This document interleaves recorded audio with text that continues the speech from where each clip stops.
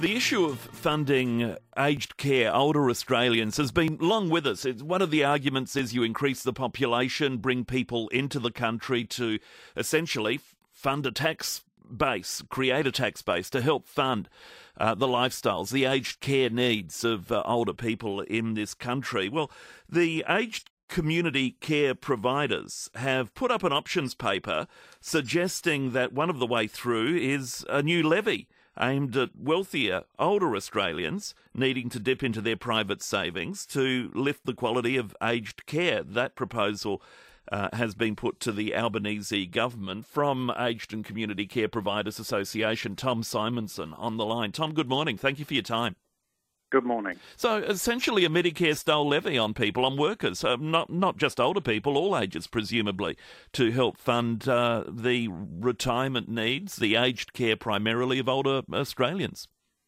Well, it's just one of a number of options that we've put forward in this options paper that we've given to the government. And the idea of a levy for aged care was put forward actually by the Royal Commission and then disappeared without a trace.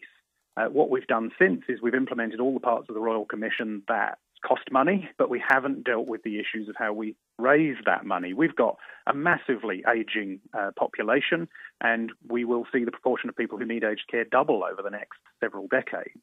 And we also have a shrinking tax base because there will be fewer younger people paying tax for those services. So we've got to do something. We've also put forward proposals that people might contribute more if they can afford it. That's the really important proviso towards the costs of their own care. In aged care at the moment, there are heavy caps on what people can be charged for day-to-day services like food and laundry and cleaning.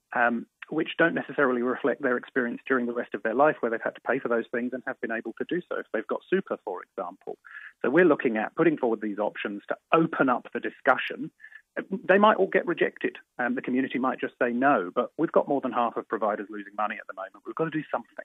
Yeah, and that's an issue because if providers go out of business, well, that creates a greater demand and stress on aged care, doesn't it? Because you'd have fewer places for people requiring that level of care to go. Yeah, absolutely. And home care. We also have a struggling home care system. People generally want to remain in their homes either until they die comfortably in their own bed or until they absolutely cannot stay at home any longer. And we do not have a home care system at the moment that really prioritises that. We fund the disability, the NDIS, at a far higher level per individual to keep people independent, as we would all want. But in aged care, that funding is much more constrained. So people are often having to go into residential care who in other countries like Canada would have been funded to stay at home. So we have to do something. What about quarantining superannuation? So a certain percentage, whatever that might be, I don't know, 5-10%, has to be dedicated to aged care needs. Is that an option? That is one of the options that we've put forward, but we also recognise what if you never need aged care? What are you supposed to do if you've essentially got a part of your super balance that is not able to be used for your living because you don't actually need that residential or that high-end home-based service? So we've put that forward as something that's on the table, but all of these options have downsides. Of course, people will not like the idea of a new tax or a new levy. There's the intergenerational challenge of younger people paying for services they might never receive, or if they do, it might be 50, 60, 70 years into the future. But there is no easy answer here. We had the 15% pay rise recently for care staff in aged care, and that cost the government over $11 billion. There are only so many more times we can go back to government and say, oh, we need a lazy, $10 billion just to keep ourselves afloat. That's not sustainable.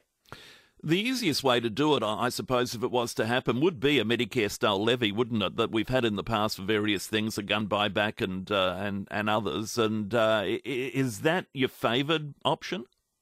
So we've been very careful not to put forward a favoured option because whenever that has happened in the past, if you put all your eggs in that basket and people say they don't like it, you've got nothing to fall back on. So we've put forward all of the options specifically because of that. We probably need multiple options. This is a very big funding gap. We currently spend half the proportion of our GDP on aged care compared to other developed nations like Canada or Finland or France or the UK. And that's a gap we're going to have to close, and it's probably going to be more than one solution that's going to be needed in order to do that.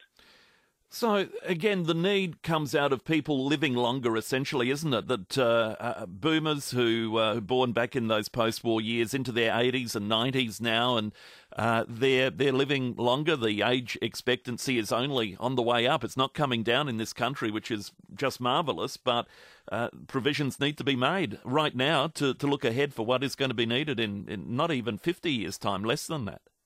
Well, today. Yeah. We've got people living longer now.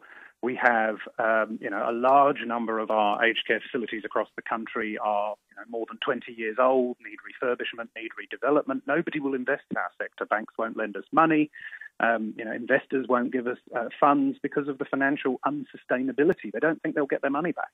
So we need to have a healthy and flourishing sector that people are willing to invest in to make sure it actually meets our expectations. You get a lot of people who go into aged care expecting it to be of a much higher standard than at the moment it can be. And why shouldn't they be able to expect that? That doesn't seem unreasonable to me, but we have a system that can't meet those needs or expectations right now. And I detect some frustration in you in that you're putting forward these options, and as you say, the suggestion of an aged care levy in the Royal Commission of a year or two back disappeared without trace. And unless it's funded, nothing's going to happen unless a government commits. I mean, do perhaps governments look at this as being, in the Yes Minister tradition, of being a brave decision? Is that what's the problem is?